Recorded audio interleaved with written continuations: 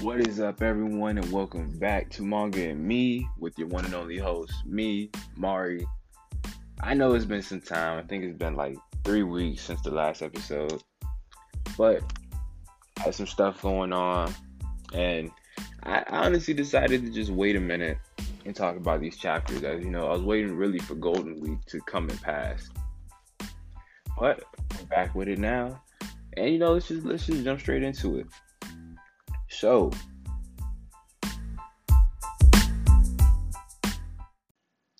first on the agenda, let's talk about the last two chapters of Black Clover. So, as you know, everybody's been anticipating, we've all been waiting for Magna and Zora to return. And we finally got that. They made an appearance, and honestly, it did shock me to see that, Magna, it's not even, I can't even consider it a power up because, seeing in the latest chapters that it's only just it's a one-time spell. But this is still good for his development because, you know, it shows that he put in the work to create this spell because this isn't a power up that's permanent, because learning in the latest chapter that people who have like lower magic power, they pretty much have to be more strategic in creating these new boosts for themselves, these ruins and all that type of stuff that Zora explained. And I thought that was very interesting.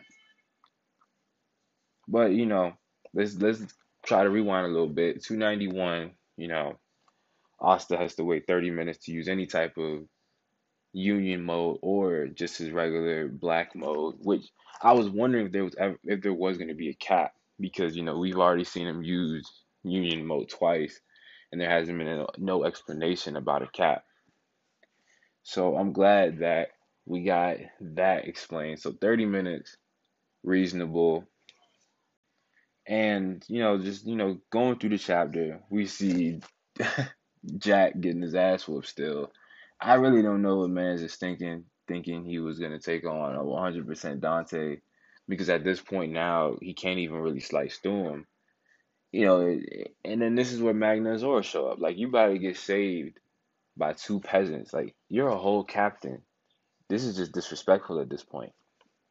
But anyway, Magnus saying like, you got me to take on. You know, at first in my head and myself, before like reading anything else, it's just like, Magna, you about to get fucked up. I don't even know why you're here. You better pull out something saucy to take on this man, or else you gonna get knocked out the paint very quickly. And Dante talking his shit per usual. This nigga's all about like, I mean, like, I am who I am, and you ain't about to see me.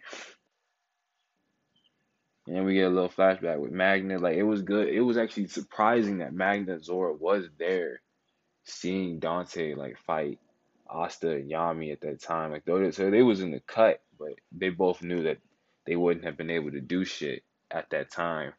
And they kind of had to just play the watching role like we all did. But towards the end of the 291, Magna pops out the drip with this chain coming out of him, and he just yammers on this nigga Dante, and it's just like, holy shit.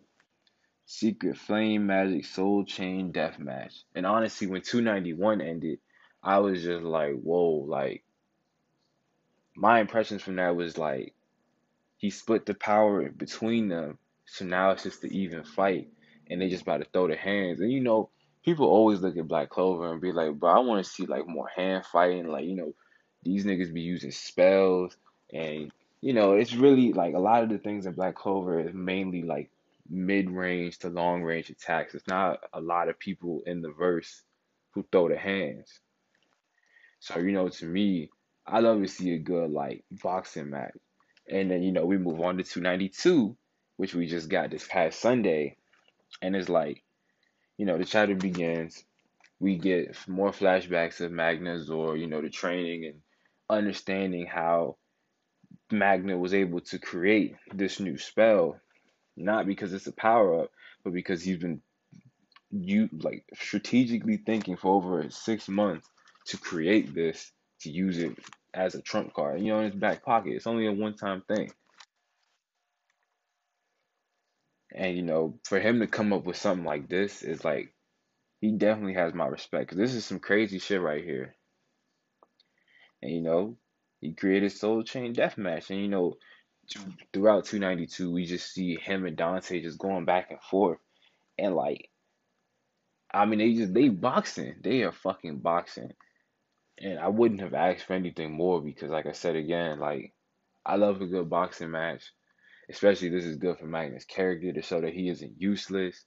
I feel like Black Clover does a really good job at keeping side characters relevant and actually giving them fans, like equal fans, because you know there are some side characters who have more shine because I like me I really do love like Luck.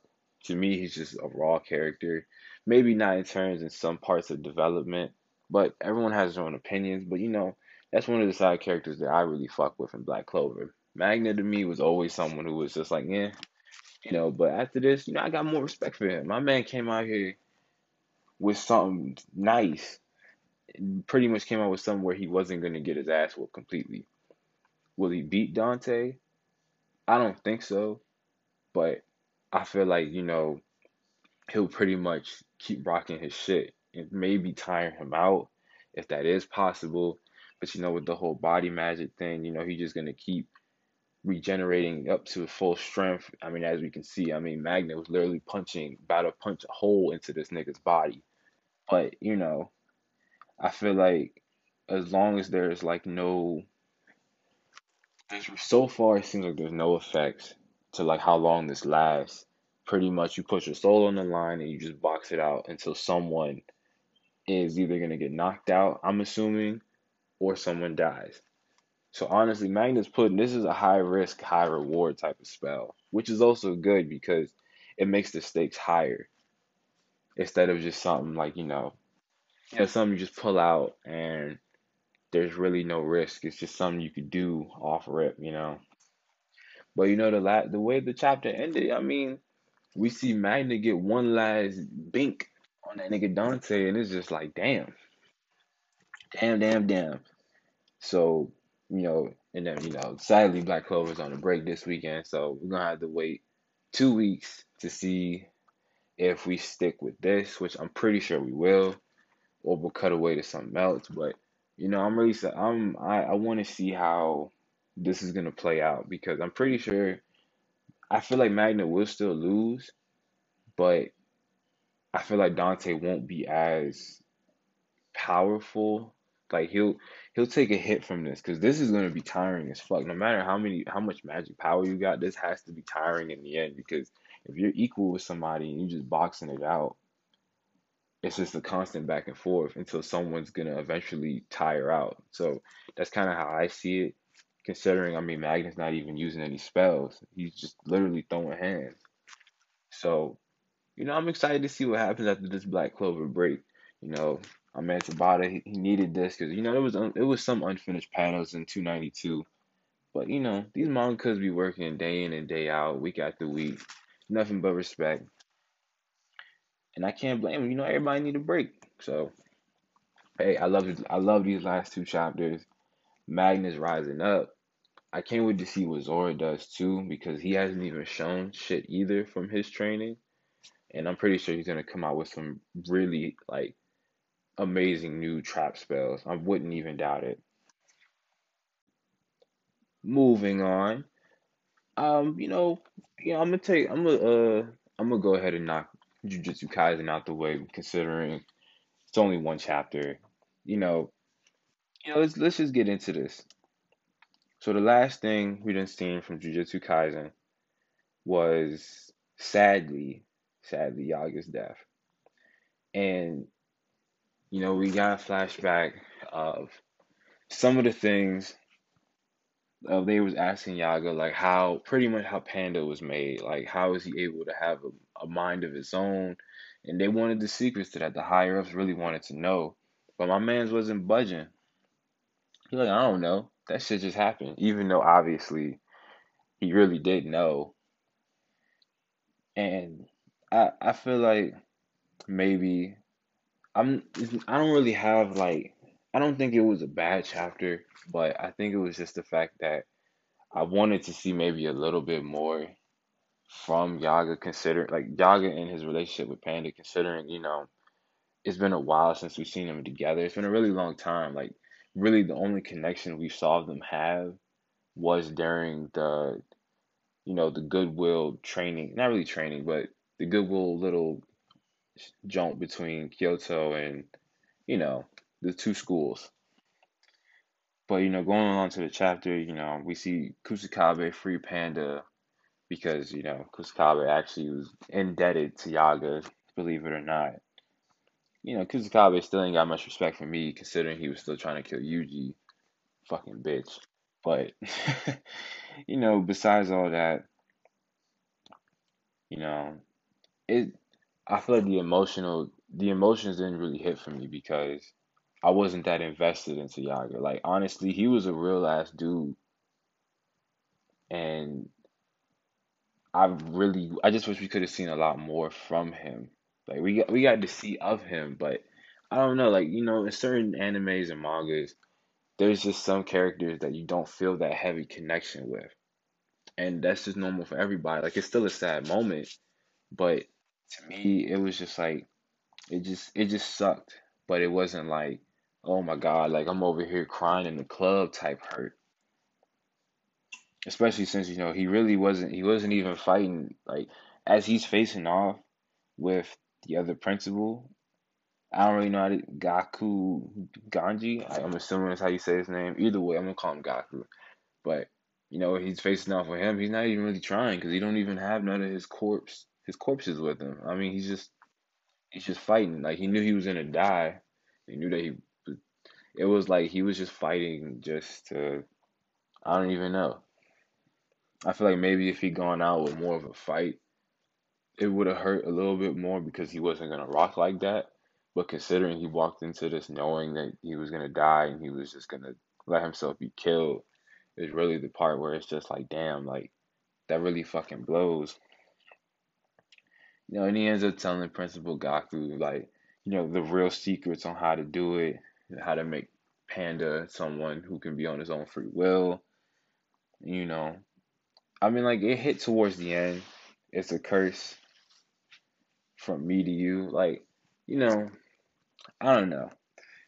The emotional investment for me just wasn't hitting that hard. Like, I was sad because, Panda, that's his dad right there. So it was just like, I know for him, that was like the worst feeling ever because you just lost your whole dad. Like it really fucking sucked. But at the end of the day, at the end of this chapter, Yaga is dead, Panda is sad, and that's pretty much it. Maybe if it was like at least like three chapters of their little story together, and before this build up, maybe it would have hit a little bit harder. But I would say this is like the one time where I'm just like, it was okay. Like it wasn't bad by any means, but I feel like it could have had if I could have been pulled in a little bit more emotional. I had a better emotional investment. I feel like that's where things probably would have changed, and that would have been like really it for me. But all in all, Jujutsu Kaisen is finally coming back this week, and we'll get to see what happens, where we're leaving off with this story. As I can see from some spoilers, we might be focusing on the Zenin clan. So I feel like, with this whole Culling game arc, we're kind of jumping around as things are all happening at the same time, which is good because we need to see everything happening in real time because, realistically, there's shit going on everywhere. So I'm excited for Sunday. We're gonna see how this rolls off. And yeah, moving on. I want to talk about some My Hero as well. Well, obviously, everything I'm gonna say, I'm already gonna talk about. I've been talking about the few jumps I always talk about week in and week out. And we got two chapters from the My Hero. So let's talk about 310. First of all, the cover. was looking saucy. Like Deku's new like hero outfit is like that. I'm really loving the theme that he's like carrying in this whole like last arc. Like he's literally to me like he's out on his own. He's literally Batman. Like honestly, he is Batman watching over the city. He got his butler and All Might driving the whip everywhere. It's honestly just kind of funny, but like going through 310, we see the chapter start off. There's a big, you know, girl. I think it's like a fox. Either way, all the people are scared of her. Everyone's on edge in the hero world and My Hero because of all the shit that's happened in the last couple of months. Regular people feel like they got to defend for themselves, like, and everyone's pretty much a threat. And here come Deku, like everybody chill the fuck out, which they should because people shouldn't jump to conclusions just when you see somebody. Like everybody should relax and just see what's going on. And like I said, All Might pull up in the whip. Like All Might literally is Deku's butler. Like Master Bruce face ass. Either way, I mean like it's just crazy how their whole thing has shifted. Like, Deku had to like look up to All Might, ask him for questions. He was the master and Deku was the pupil, but at this point it's it's reversed. Granted, All Might's not a pupil by any means, but he's like the servant now. Like Deku's on his own because he's the last one for all user. Everything is resonating in him more powerful than it ever did in All Might.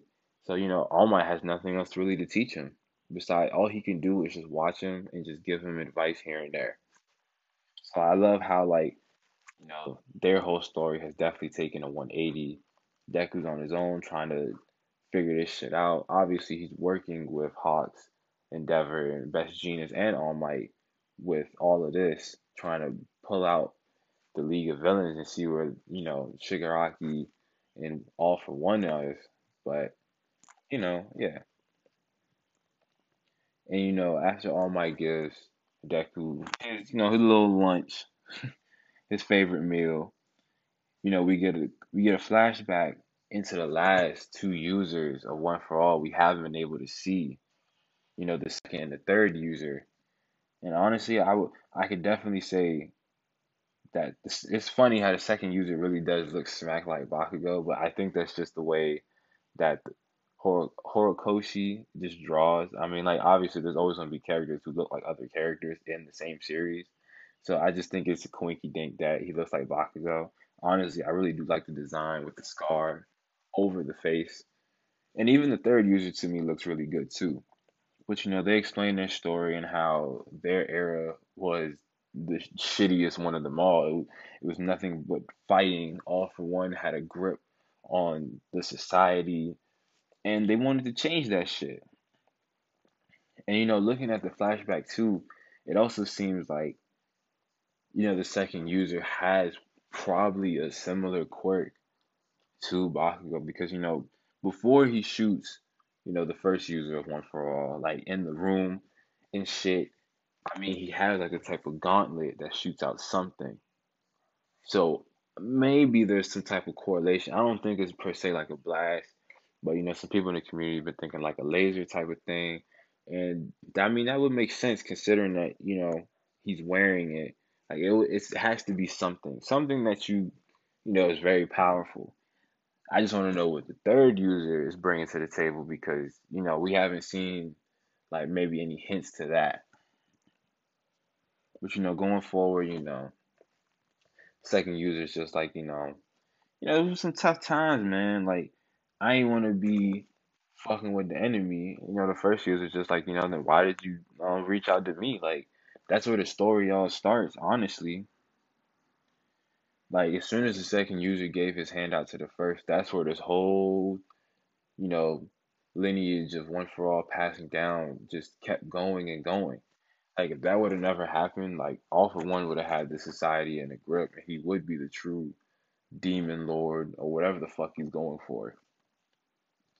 And, at the end of 310, the second user's like, we got you, Deku. We gonna back you up, but things are gonna really pick up. Like you gonna have to keep up with us, nigga. And it was just like, yeah, I'm real glad that the second and third user are on board now. So now Deku has the support of all of them, especially as One for All keeps growing in his body.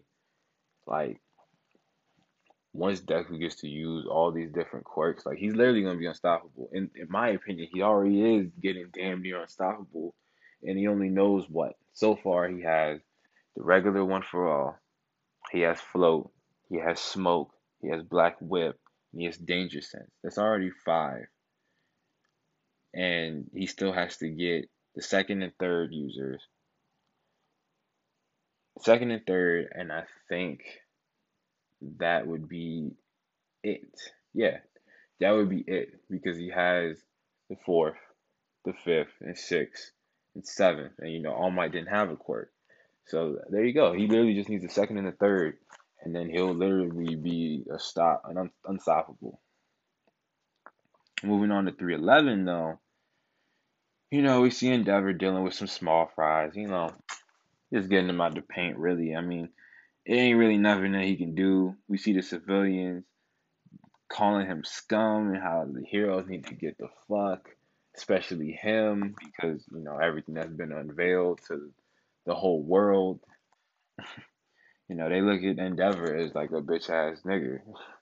They look at him as someone who can't be trusted, someone who's an abuser to his family, and all that crazy shit. So they really don't have no respect for the quote unquote number one hero at all anymore. Like to them, he's just a no good scum. He's no worse than a villain. And Endeavor Hawks and Best Genius are just, like just talking, like, wondering what Deku is and stuff, like trying to figure out what the League of Villains is up to. And I mean, as we all know, I mean, All for One is trying to hone in on Shigaraki's body and create it to be the ultimate vessel. That's really his whole plan. Like he never had really that much respect for Shigaraki. He was just using his hatred for the heroes and made him into a pawn. I mean, like it was pretty obvious because I mean, come on, All for One, he's going to be selfish. He's going to be the one who does all this shit himself. I mean, like, can we not put two and two together? But they also make some jumps, like some good notes, like how the body isn't complete, and what's gonna happen at this point. And then going towards the end of the chapter, Deku gets shot at. Well, All Might and Deku get shot at the same time by this unknown sniper. And honestly, the design, like Horikoshi is killing it with these designs, in my opinion. Like these people be looking raw as fuck, and they just look good. Like whoever this sniper is, the sniper girl, obviously she's in contact with All for One in some type of way. There's no doubt about that. But I think the more interesting thing is that is that who I think it is in the back in the last panel? Like there's only one person we know in the My Hero world with no arms, and that's Overhaul. So why I just want to know is like Overhaul knocked out, and why is he knocked out? Why does this gunman have All for One just to the side? I'm assuming her mission is to bring him and Deku, obviously Deku, but I wonder what's the need for Overhaul. And honestly, I wonder if while in jail was he able to even like evolve his quirk to the point where he doesn't need his hands to makeshift everything and he can use his feet. Because honestly, if he could use his feet, he would honestly be a good counter to, Shigaraki's like, decaying and shit like that because pretty much he decays everything he touches no matter what. But I feel like we'll get that story. Maybe we'll get a little bit more into that next chapter because I'm really curious to see like, what happened to Overhaul during all this time, especially no arms. I mean, well, at least not no arms, but no hands to use his quirks. Like, did anything change? Who's his gunman? Why was she hired? Like, I feel like all those questions will get answered next chapter, definitely. And I mean, the next chapter is on Sunday, so we'll see what happens with that. Because I can see some things happening, but I'm just not too sure yet. Second to last thing, I figured let's go Undead Unluck, and we're gonna save One Piece for last. So also, like I've been saying, for pretty much everything, I done had two chapters to talk about, just except for Jujutsu Kaisen. That's the only exception. So, starting with 61 of Undead Unluck, we see Shen down below, seeing how Fang got taken and everything by, his old master. And excuse me, not Fang. Fang is the master, but you know, the little assistant girl that he's had, and we see Undead and Unluck go to take him on. But as this fight was starting, I was in my head, I was just like, there's no way they're gonna be able, like, there's no way that Undead is gonna be able to box my mans because even though Andy himself isn't like a weak ass dude, and he is strong, but this is somebody who's a, a master martial artist. Not only is he a master, he's in his prime time right now. He's literally at an age where he is at his best. So I really don't know how this is going to be a dub or become a dub. You know, you're looking at it. He pulling out the bloody arts. He trying to box him in and out, and it's like he can't do nothing. And my man's literally gets. I mean, he doesn't get like beat the fuck up, but Fang understands on the way. Like he has fast thinking, as you can see, because he realizes that with the way with the way undead works, if he loses a limb, regenerates and shit like that. But with the way he can still get his bones dislocated, but it won't per se regenerate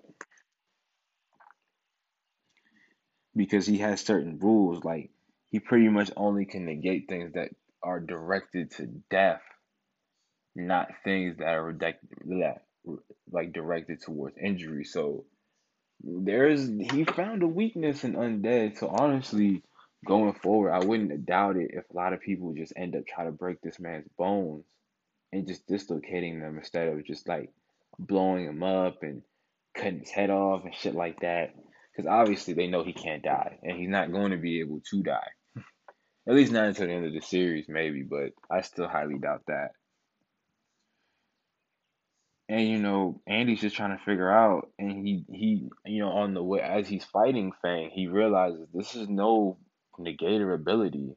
And I honestly thought he was like had some like type of negation ability now, like unage or some shit like that. But figuring out from the previous chapter that wasn't the case. It was that tool, and like this is just pure technique. This man is just really likes that. So for him to see that, it's just like I don't know. Like I don't know how this is gonna be a dub. And like, and Andy knows he can't do this shit alone, especially when considering Unluck. I mean, she can't really do much until she gets to be able to touch Fang. Like that's the only way to give him that Unluck and have some type of catastrophe hit his ass. And Fang just, he blitzes him. He punches a damn hole in my man. And that shit is fucking crazy. Like, granted, this man he can't die, but oh my god, like every single week seeing him go through so much pain.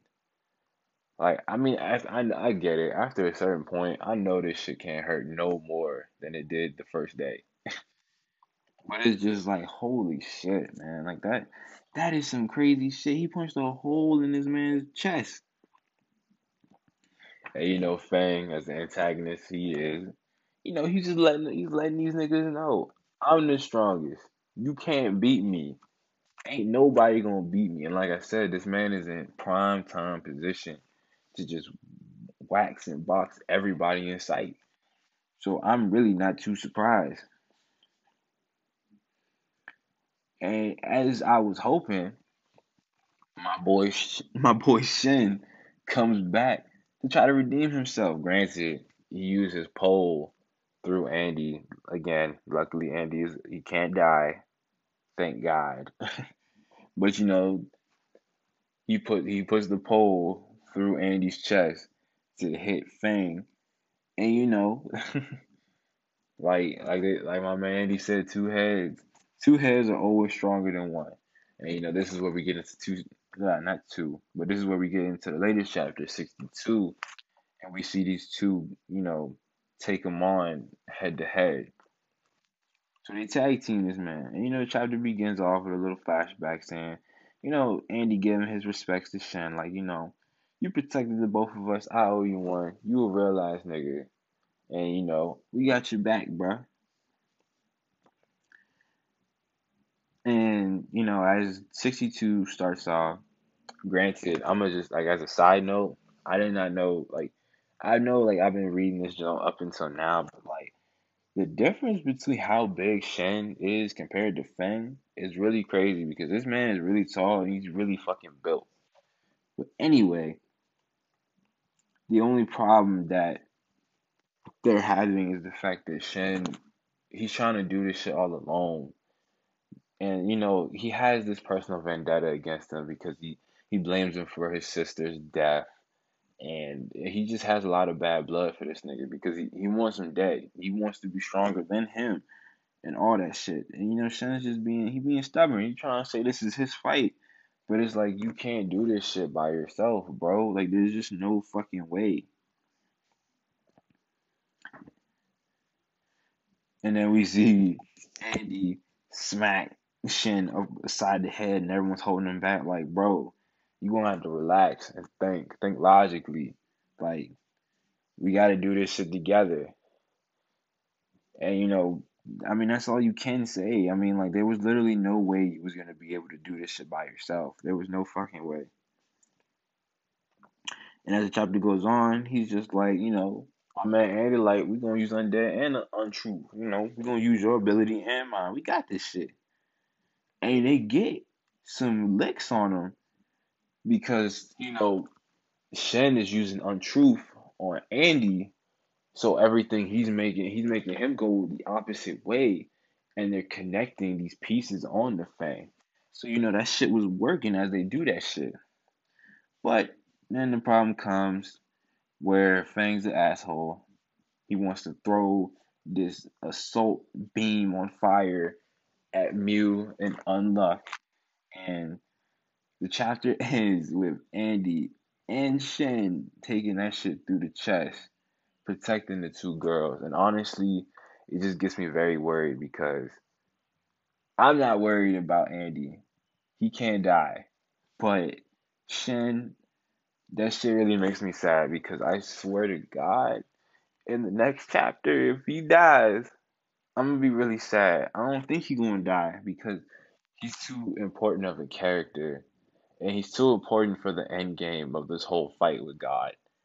So it would really suck if he does die. I don't think he will, but just the thought of it going into the next chapter, having to wait still a couple more days, it's just mind wrecking. And I really do hope Shen survives. I think he will, but all we can do is just see what the fuck happens. Last but not least, One Piece. I feel like it's honestly been a minute since I talked about One Piece because of the Golden Week, and then the last time I did my Shonen Jump, my Shonen Jump readings, One Piece was on a break. So, so I believe the last thing we talked about was 1010. I mean 1010. Say it how you will. That's when, Luffy said, I got this shit. I'm finna beat Kaido all by myself. So, going on to 10-11, we see Kid and Killer pretty much about to take off against Big Mom. And here she comes Big Mom got lightning. I know that shit OC. And then, as we keep going through the chapter, like, Kaido and Luffy have their little moment. They clash, and then now we're gone. That's the only thing that really sucks about like having these like top class matchups in the One Piece world, because it's like I'm more hyped to see them than I am to see everybody else. So it's like cutting away from the rooftop with Kaido and Kaido versus Luffy, and even beforehand with the Supernovas fighting Big Mom and Kaido, like that excitement was through the roof. These last couple of weeks have been bomb, like focusing on that shit. But I do realize we still have more fights going on. This is a whole war. You got to cover everything. So we get down to it, and we get the setup of we get the setups of Hawkins versus Killer. And honestly, I think Killer got that shit. I mean, he gonna put him in a blender. Cause to me, Hawkins, I mean, like he's a strong supernova, but if Zoro, a non-Devil Fruit user, can beat him, I think Killer can do the same thing. Cause Killer's really not. Killer is a strong swordsman his damn self. So I got faith in him to like get that nigga out the paint too. And then we see Usopp, Nami, yeah, Nami, Nami, whatever, however you want to say it. They got page one on their ass, and they just trying to get the fuck and get some type of distance from this man, because he trying to take him out. And then little do we got Big Mom coming out the paint, but luckily for everybody, Otama is friends with Big Mom, because when Big Mom lost her memories, took care of her and shit like that. So now they got a good relationship. She don't like the Straw Hat still, but they got a little ceasefire going on, because Otama explains how that one village, that town is destroyed because of Kaido's folks. And that really pisses off Big Mom, because they took care of her. I mean, at the end of the day, she may be a Yonko and all that shit, but she still does have a heart. It's not like she's like this ruthless motherfucker just on the seas, just not giving a fuck about anybody in sight. So there's that. And she gets really mad, and then she pretty much punches the shit out of page one. I mean, honestly, that wasn't gonna really be like anything. And his sister, Lady Ulti, she sees that shit. Now she want to box, which is how we get into 10-12. But I mean, honestly, like I said, Big Mom may be some type of ruthless pirate, but I can understand being pissed off, because like a town that took care of you when you didn't have your memories, none of that shit. They showed no type of hatred towards you. How can you not be pissed off after finding out that place gets burned to the fucking ground? So it just makes sense to be like angry and bitter over that shit. And with 10-12, we're looking at the nine samurais or whatever. They're pretty much running off. And everybody, like pretty much this is all setting up matchups after matchups. And we see, you know, the cat dude. I'm not really good with names in One Piece, because, I think Neko, whatever. I'm gonna just call him Neko. Either way, he's a cat. But yeah, he going after the dude who killed Pedro, which is, the dude in Big Mom's crew. I forgot his damn name. I don't know what it is, but One Piece and all these different characters and names, they get kind of like, oh shit, like I don't remember every single body, but y'all get my point. He's going after him, and I think so. Like the funniest thing from this chapter was seeing like Sanji whole. Like I didn't even think that was Zoro in the damn cast. It's just funny because my nigga slumped. Like, but I mean, like I can't even blame him. The shit that he just went through all that he blocked the whole attack. He blocked an attack from two Yonkos, whether it was for a second or not. He was scrapping with Kaido. Just used Conqueror's Haki out the random. So I know this nigga is like beyond tired. Do I think he's out of the fight? Even with all them broken bones that Law was talking about? Nah. I feel like, because Zoro is someone who's a real ass dude. He a real nigga. He gonna get his ass right back up.